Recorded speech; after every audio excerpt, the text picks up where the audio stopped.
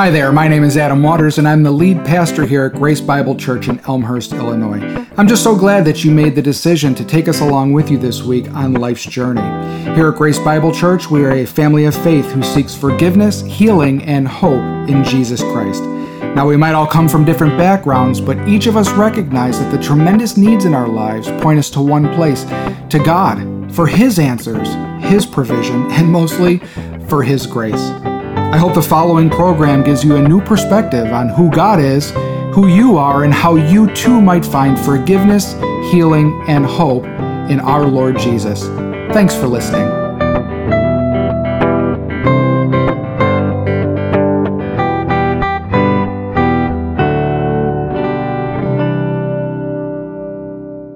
Good morning, Grace family. Today's scripture is going to be from Mark 16, verses 1 through 8. When the Sabbath was over, Mary Magdalene, Mary, the mother of James, and Salome bought spices so they might go to anoint Jesus' body. Very early on the first day of the week, just after sunrise, they were on their way to the tomb, and they asked each other, "Who will roll the stone away from the entrance of the tomb?"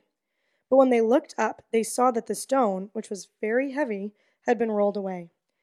As they entered the tomb, they saw a young man dressed in a white robe sitting on the right side, and they were alarmed. "Don't be alarmed," he said. "You are looking for Jesus, the Nazarene, who was crucified. He has risen. He is not here. See the place where they laid him. But go, tell his disciples and Peter, he is going ahead of you into Galilee. There you will see him, just as he told you." Trembling and bewildered, the women went out and fled from the tomb. They said nothing to anyone because they were afraid. The word of the Lord.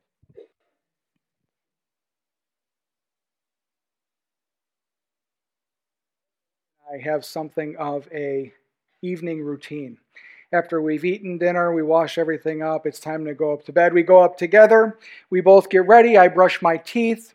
I'm in bed waiting. Lane, after then 2 hours of her preparing herself and doing her evening lotioning and all of the taking vitamins and everything that she does, she finally makes it to bed. And then, this is the most important part, we turn on Netflix, okay? We turn on Netflix. Almost every night we lay there and we watch another episode of one of our favorite shows. It just it punctuates our life together. It's something that we've done since we've been together for a long time. We sat on the couch and watched TV every evening after I got home from work. It's our time. Those of you who know, when we go to Netflix, you turn it on, you see the previous episodes that have been played, but you also see the ones that have not been played yet.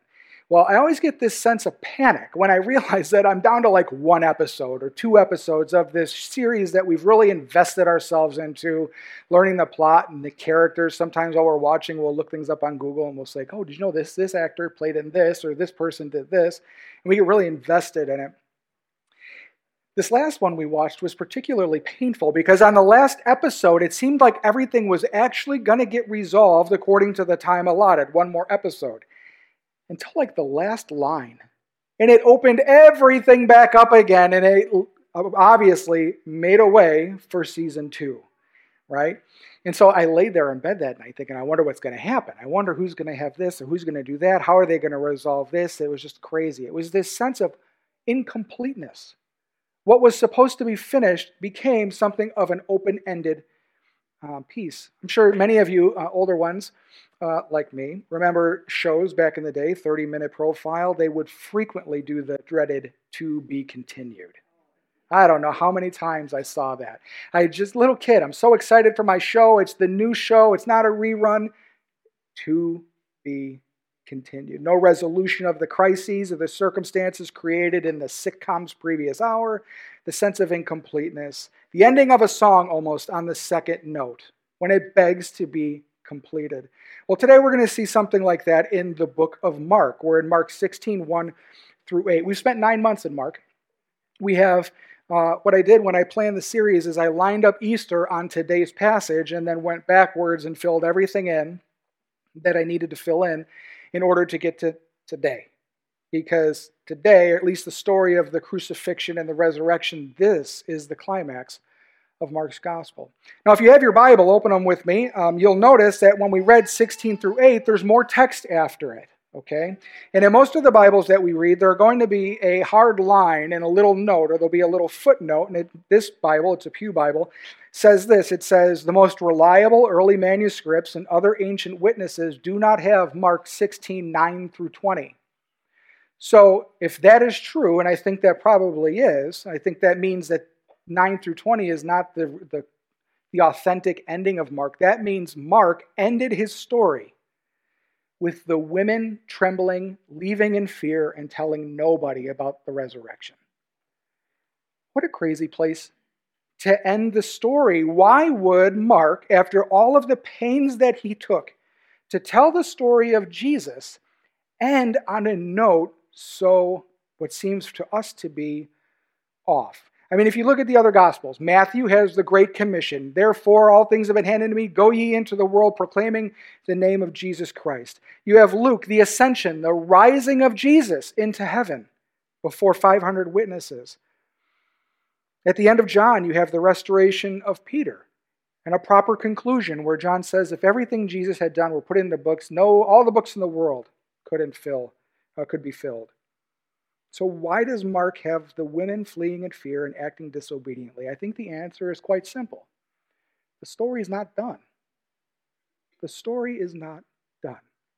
Maybe it's because Mark wants us to wrestle with the fact that the resurrection has implications beyond what any story could tell, implications for us. That it's incumbent upon us to finish the gospel of Jesus Christ with our lives and in our lives. And so let's look at the passage. I'm going to pick through the first 8 verses, and then I'm going to give some thoughts afterwards about what are some of the implications for this in our life today. 16, verse 1. When the Sabbath was over, Mary Magdalene, Mary the mother of James, and Salome brought spices so that they might go to anoint Jesus' body. This is the day after the Sabbath. In Jewish reckoning of time, a day started at sunset. So one way they would do it is that, if the Sabbath began on a Friday night, they would say it wasn't Sabbath until you could see the first star twinkling in the heavens. That indicated when the next day started, when the Sabbath properly started. Jesus hung on a cross on a Friday afternoon, the end of a day. If you recall from other Gospels, it says that because the Sabbath was approaching, which was a high holy day, the Passover, that they wanted to hasten the death of those who were being crucified. So the Jewish leaders there asked the Roman soldiers to break the legs of those being crucified. In breaking of the legs, it made it impossible for those who were hanged there to lift themselves up to get their next breath. And it sped their death up. It's interesting that when the Roman centurion who was tasked with breaking the legs got to Jesus, they realized he was already dead. That actually was to fulfill a prophecy that none of his bones would be broken. And so they're trying to hurry up to make this happen, but the Passover starts. So they see him come down off the cross, they see him placed in the tomb, and they cannot complete what they were going to complete. As we'll see in a moment, they come back in order to do that. The 3 women who were there, Mary Magdalene, Mary the mother of James, and it's not the James like James and John, sons of Zebedee. This is James, what the Bible calls the lesser James. Wouldn't you hate to be the lesser anybody? Adam, I feel bad. You're like Adam the lesser, but don't feel bad, because last service we had someone else doing the pastoral prayer. We'll call him Adam the least, so at least we're not, no. I would rather be Adam the lesser in a group of 12 men who got to walk with Jesus, amen. So I don't think he takes that as an insult when we talk about it today. And Salome, or Salami if you're hungry, this is the wife of Zebedee. This is James and John's mother. If you recall the passage where the mother brings the sons to Jesus and says, Lord, if it be your will, when you come into your kingdom, may one of my sons sit at your right hand and one at my left. And this is where Jesus teaches that the pathway to greatness is through humility. That he who will be greatest should be last, and he who will be last will be greatest. And so all 3 of these women were present at the crucifixion. They saw Jesus die. They saw the soldiers pass him by because he was already dead and not having his legs broken. They saw him being taken down from the cross and taken by Joseph of Arimathea, a Pharisee who turned to Christ in his time while Jesus lived, to lay him in his own brand new tomb. They watched the stone getting rolled in front of the tomb. And so they knew without a doubt that Jesus was dead and buried. Yet the first opportunity they get, the morning after the Sabbath, Sunday morning, they go to anoint the body of Jesus. It takes about 75 pounds of spices and other things to properly anoint a body according to the Jewish tradition at that time. Now, I'm not sure what they thought. In fact, they asked how are they going to get the rock out of the way, but what they were doing is they were simply acting out of duty and love for their Lord. They had no conception that he was going to be raised from the dead. They did just what you do. The next logical step. Maybe that's some of you here today in the way that you have been following the Lord lately in your life. Maybe it's Easter and you're here because it's Easter and it's just what we do. It's the right thing to do on this special day, or it's what good people do. They go to church. Or maybe some of you come every Sunday with the same attitude. Duty. Tradition. Maybe sometimes it's mixed. You come with a genuine love for the Lord.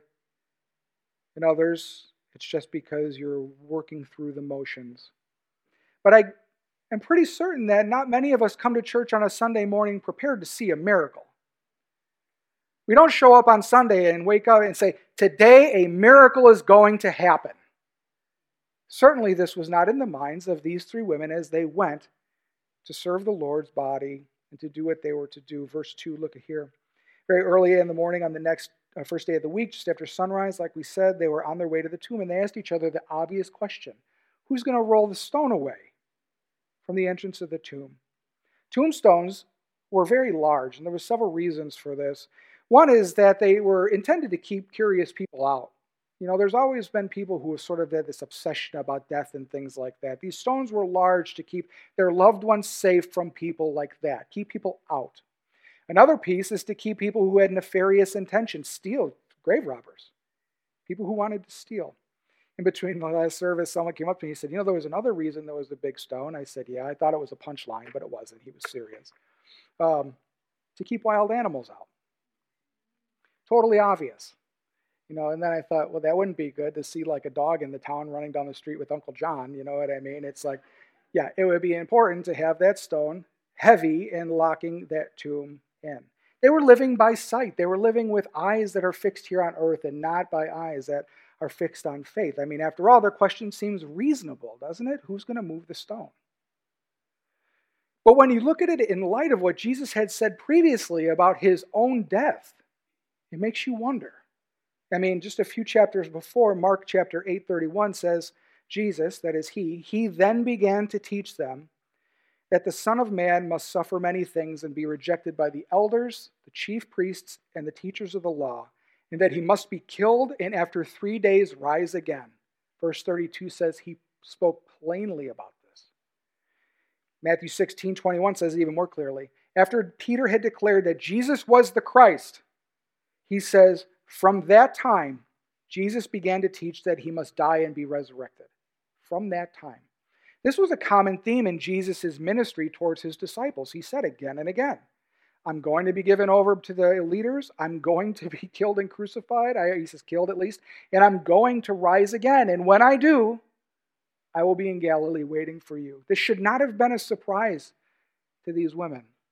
But they, like us, often live their life. Were living their life, certainly at that point, with the eyes of this world instead of the eyes of faith. How did they miss it? How do we miss it sometimes? I think their heart probably grew numb. Hearing Jesus say that he was going to die was too painful for them, so they blocked it out. We often do this, I think. We don't hear what we want to hear, so we ignore it. Yet again and again, he said it. They grew hard-hearted and numb to this truth, and we can too. We need to be careful in our walk, in the way that we follow the Lord, that we do not grow hard-hearted to the truths, the tremendous, miraculous, unbelievable truths that our faith teaches.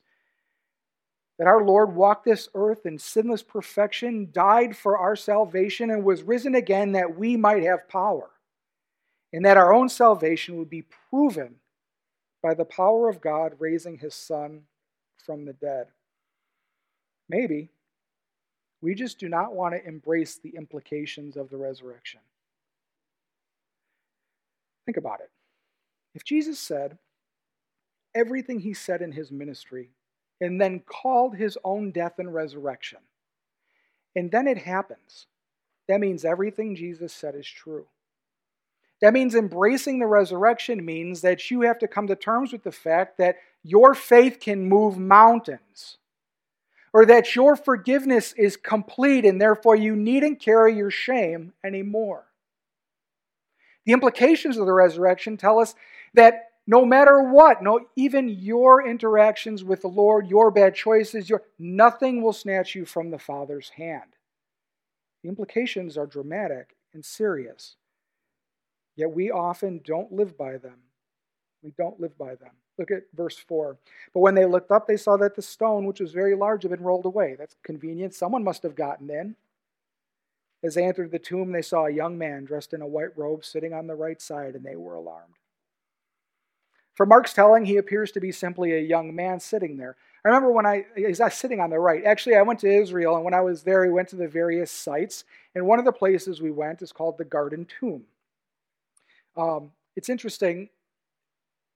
There's some argument that Jesus may have been buried at Gethsemane, in the same place. Gethsemane means basically the house of oil or place of oil. There's a wine oil press there. And there's a tomb hewn out of the side of the rock face that for hundreds of years, perhaps thousands, it very well could be the place Jesus laid when they took him down from the cross. And you hit the small door, you kind of have to walk in to get in there. And when you stand up, it's a little bit larger, not much, but on the right side, about 18 inches off the ground, is a flat slab, and then a small sort of little chamber next to them. And I think about walking in and that angel sitting there on the right. They would have come down like this, and they would have walked, boom, right into the person standing there. It would have been shocking. It would have been alarming.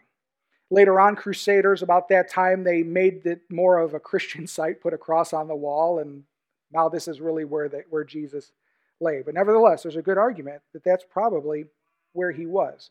But from Luke's telling, so Mark says it's just a guy in white robe. Luke's telling says there's two angels. They're angels.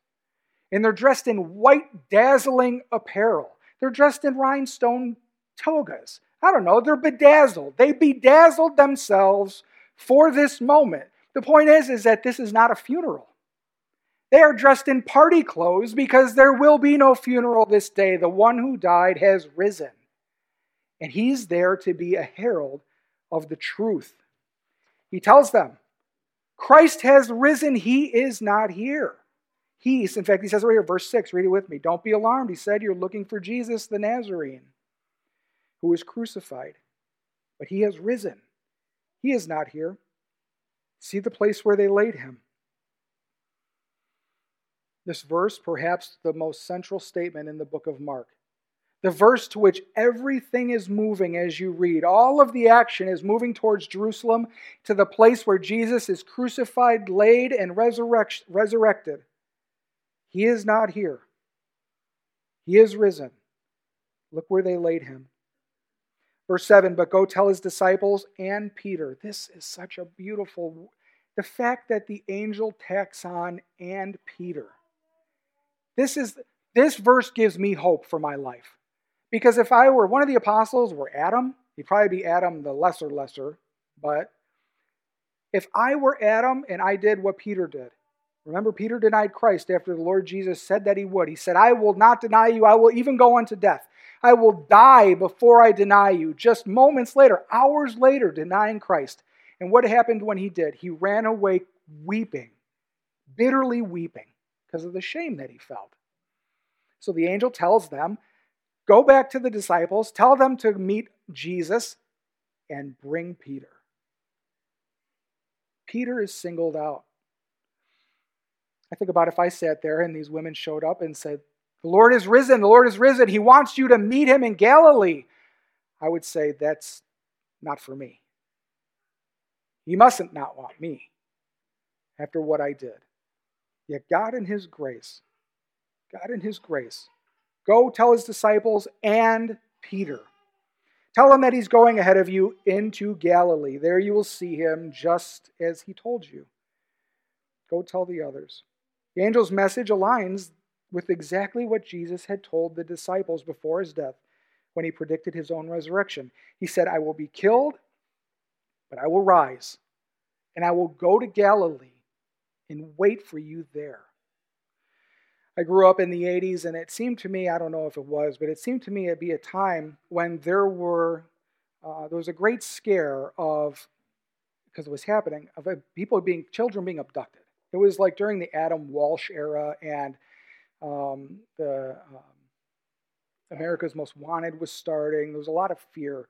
And I remember my mother she was very fearful during those times anyway, and this was something that really brought her anxiety, was the fact that her kids would be taken. And so she would teach us lessons. She would do stranger danger lessons. One of them was a candy bar.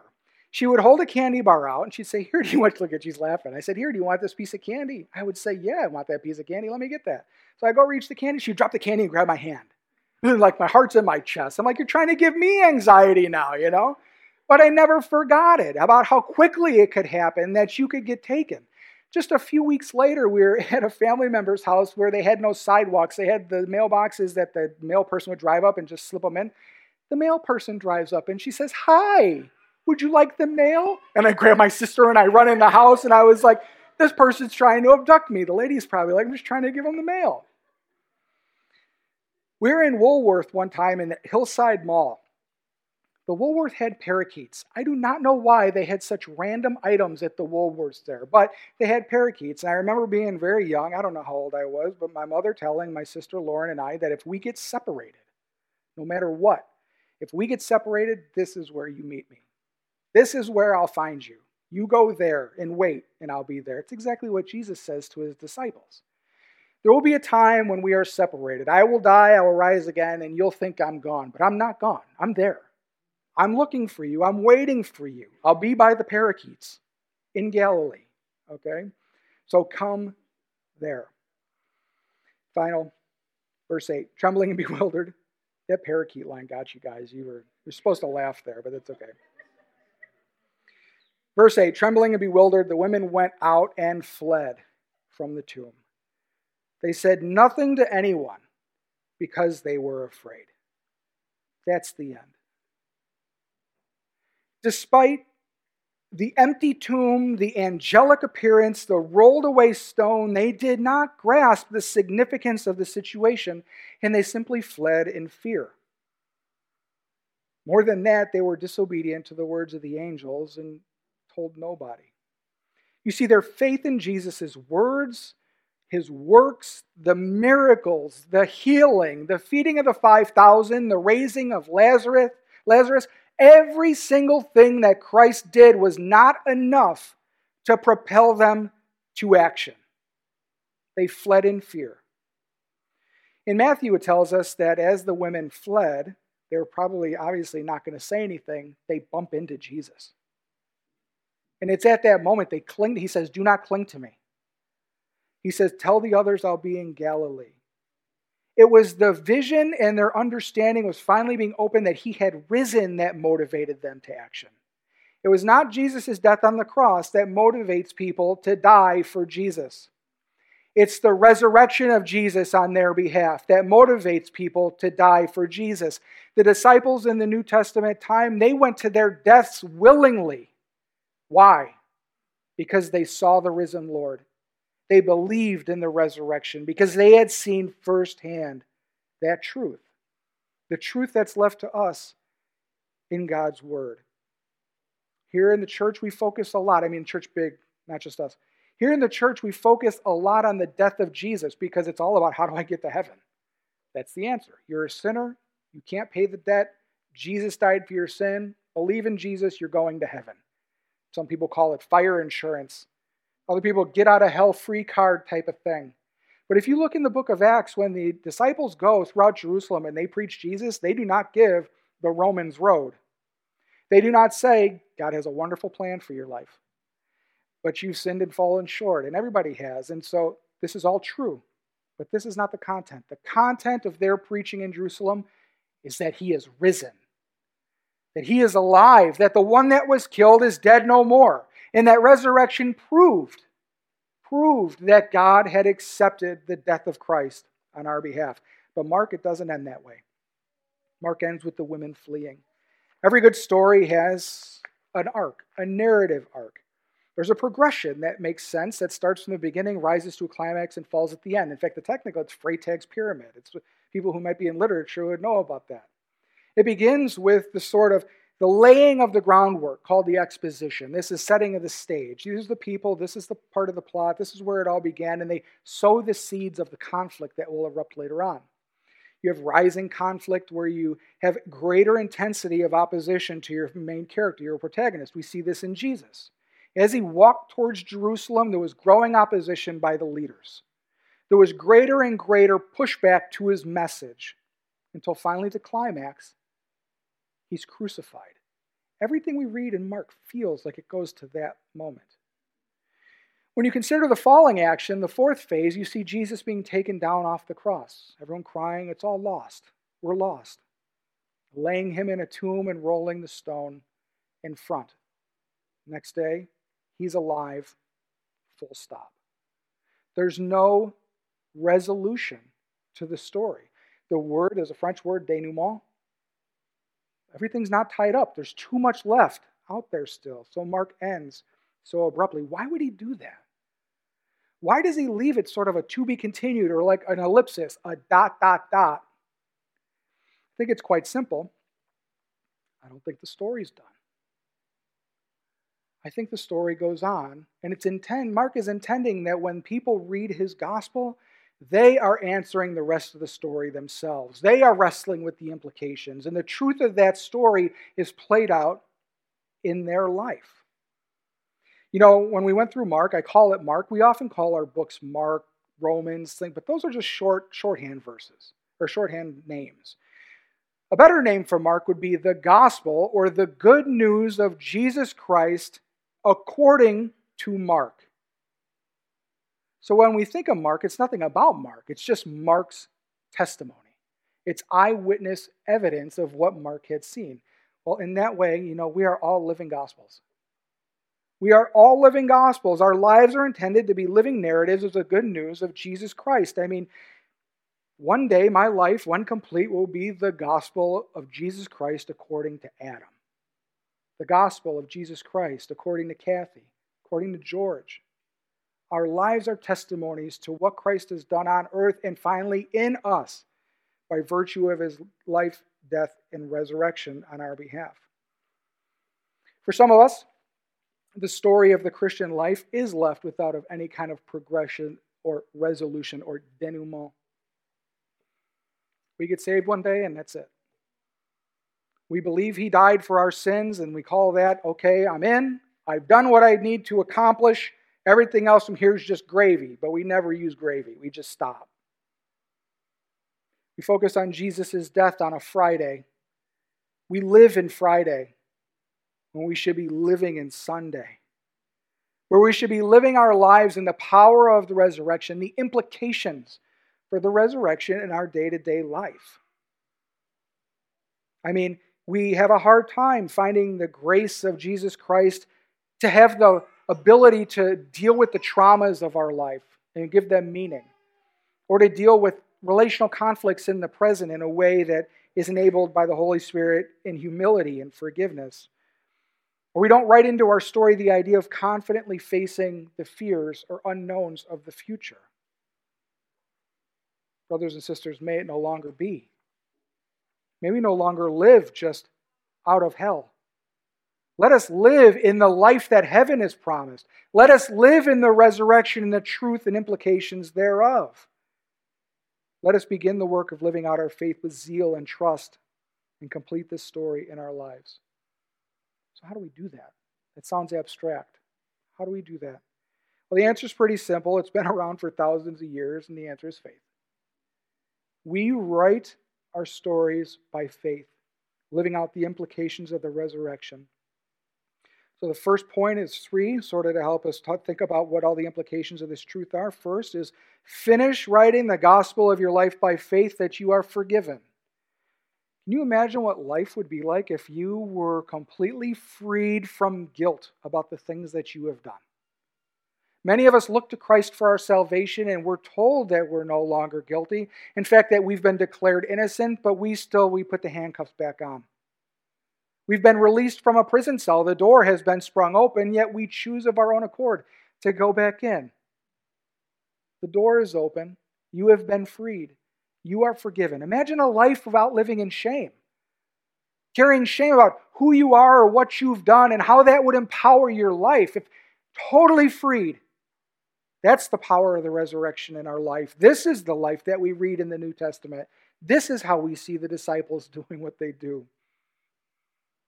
What if you believed you were forgiven and you believed that you were accepted by that forgiveness?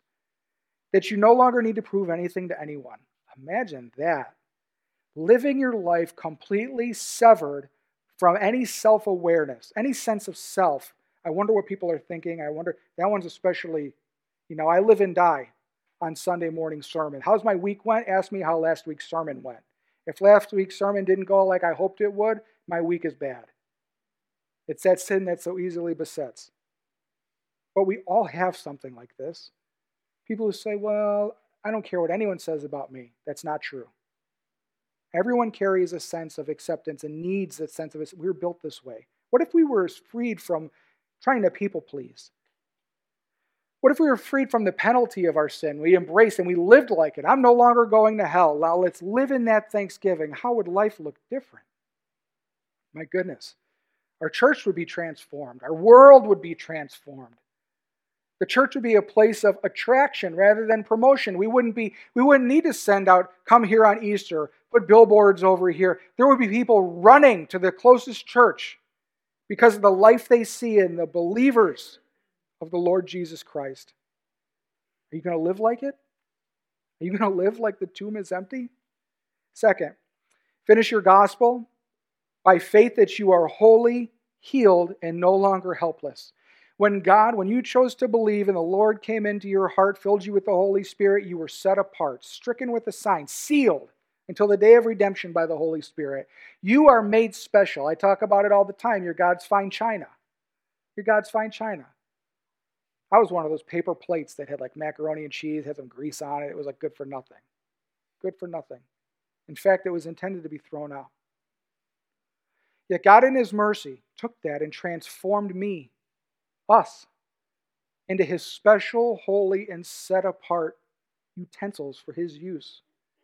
We are special. We are set. What if we lived like that? Imagine living a life saying, no, God loves me and knows that I'm His special chosen child.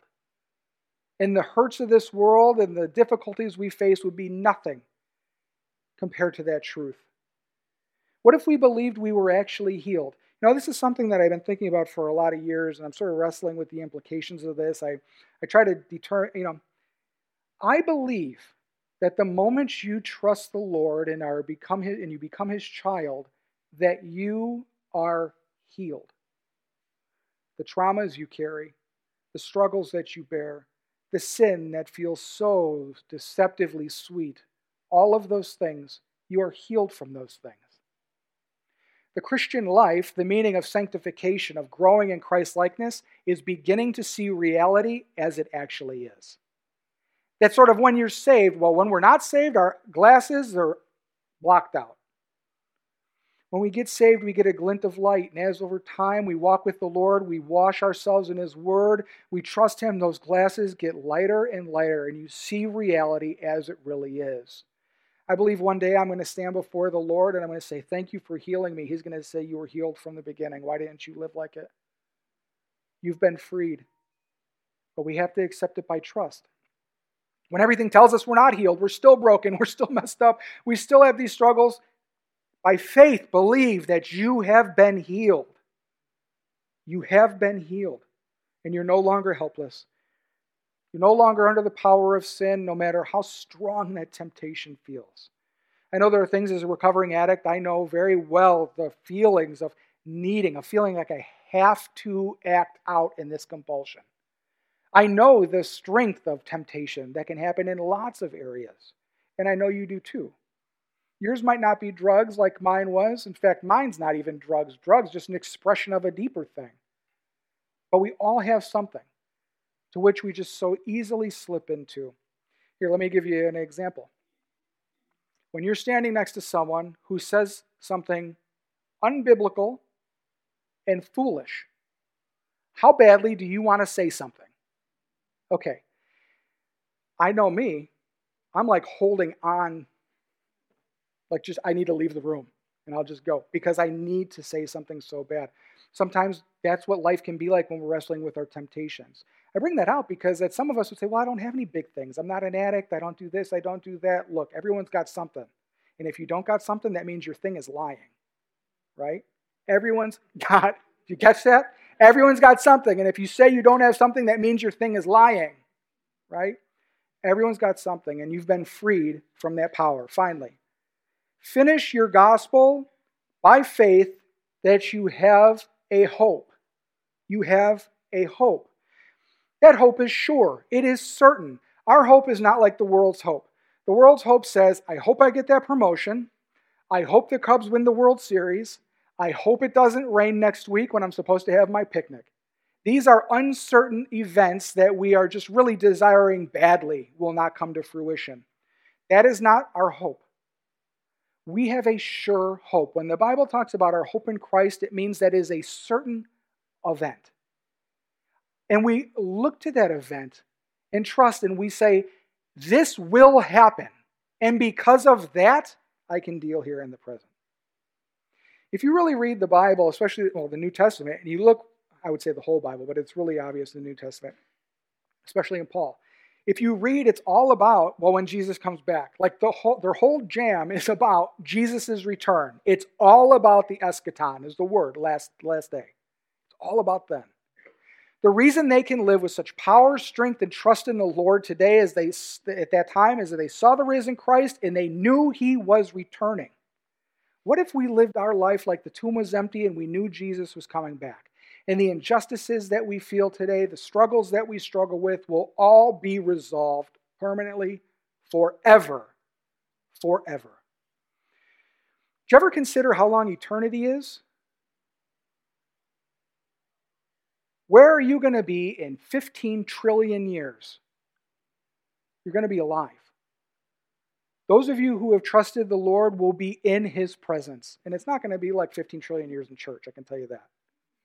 It's going to be awesome. Imagine every good thing you've ever seen in your life and none of the bad. Perfection. Bliss.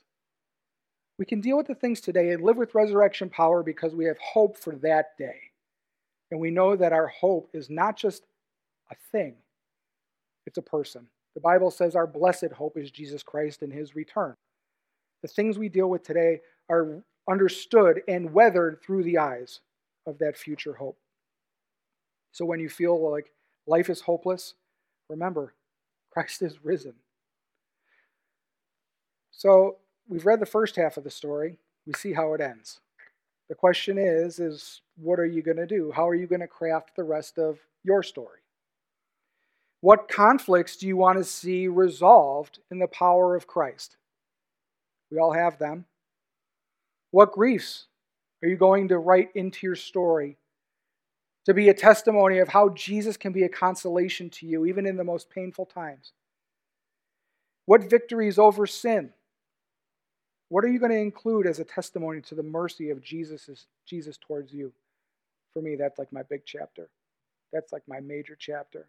The mercy Christ has shown me. Pick up your pens. The page is blank and waiting. As you write, consider all that Christ has done.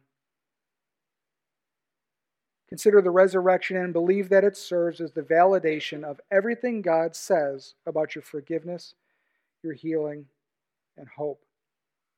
And may you write your gospels like the tomb is empty. Let's pray.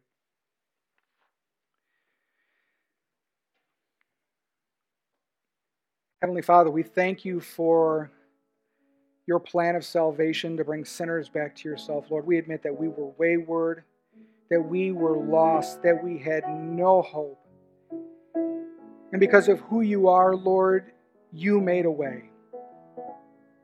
Through the life, the death, and the resurrection of your Son, Lord, you have shown us and proven that you have accepted his death on our behalf. Where he died, it's as if we died. Where he was counted as guilty, we are counted as innocent. Lord, let us not be like those who hear the message and run in fear. Let us, Lord, write our gospels well in the truth of the resurrection, proclaiming boldly, Lord, that which your children have proclaimed for thousands of years. We pray that you would do that in us, Lord, for your glory. We pray these things in Jesus' name. Amen. Pastor Adam here. Well, I want to thank you for tuning into Grace Bible Church, and I would love to hear what you thought of today's program or of ways that we can be praying for you and with you. So check us out on social media at GBC Elm. Also, if you would like to support our ministry, you can give securely at our website at www.gbcelm.org. Now remember, God loves you, and so do we.